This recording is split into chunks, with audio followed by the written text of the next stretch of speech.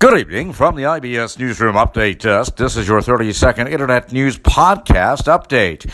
Here are some of the top stories at this hour. 2020 presidential candidate Elizabeth Warren bashes Goldman Sachs after claims of Apple Card bias. Also tonight, Uber is being slapped with a $650 million tax bill.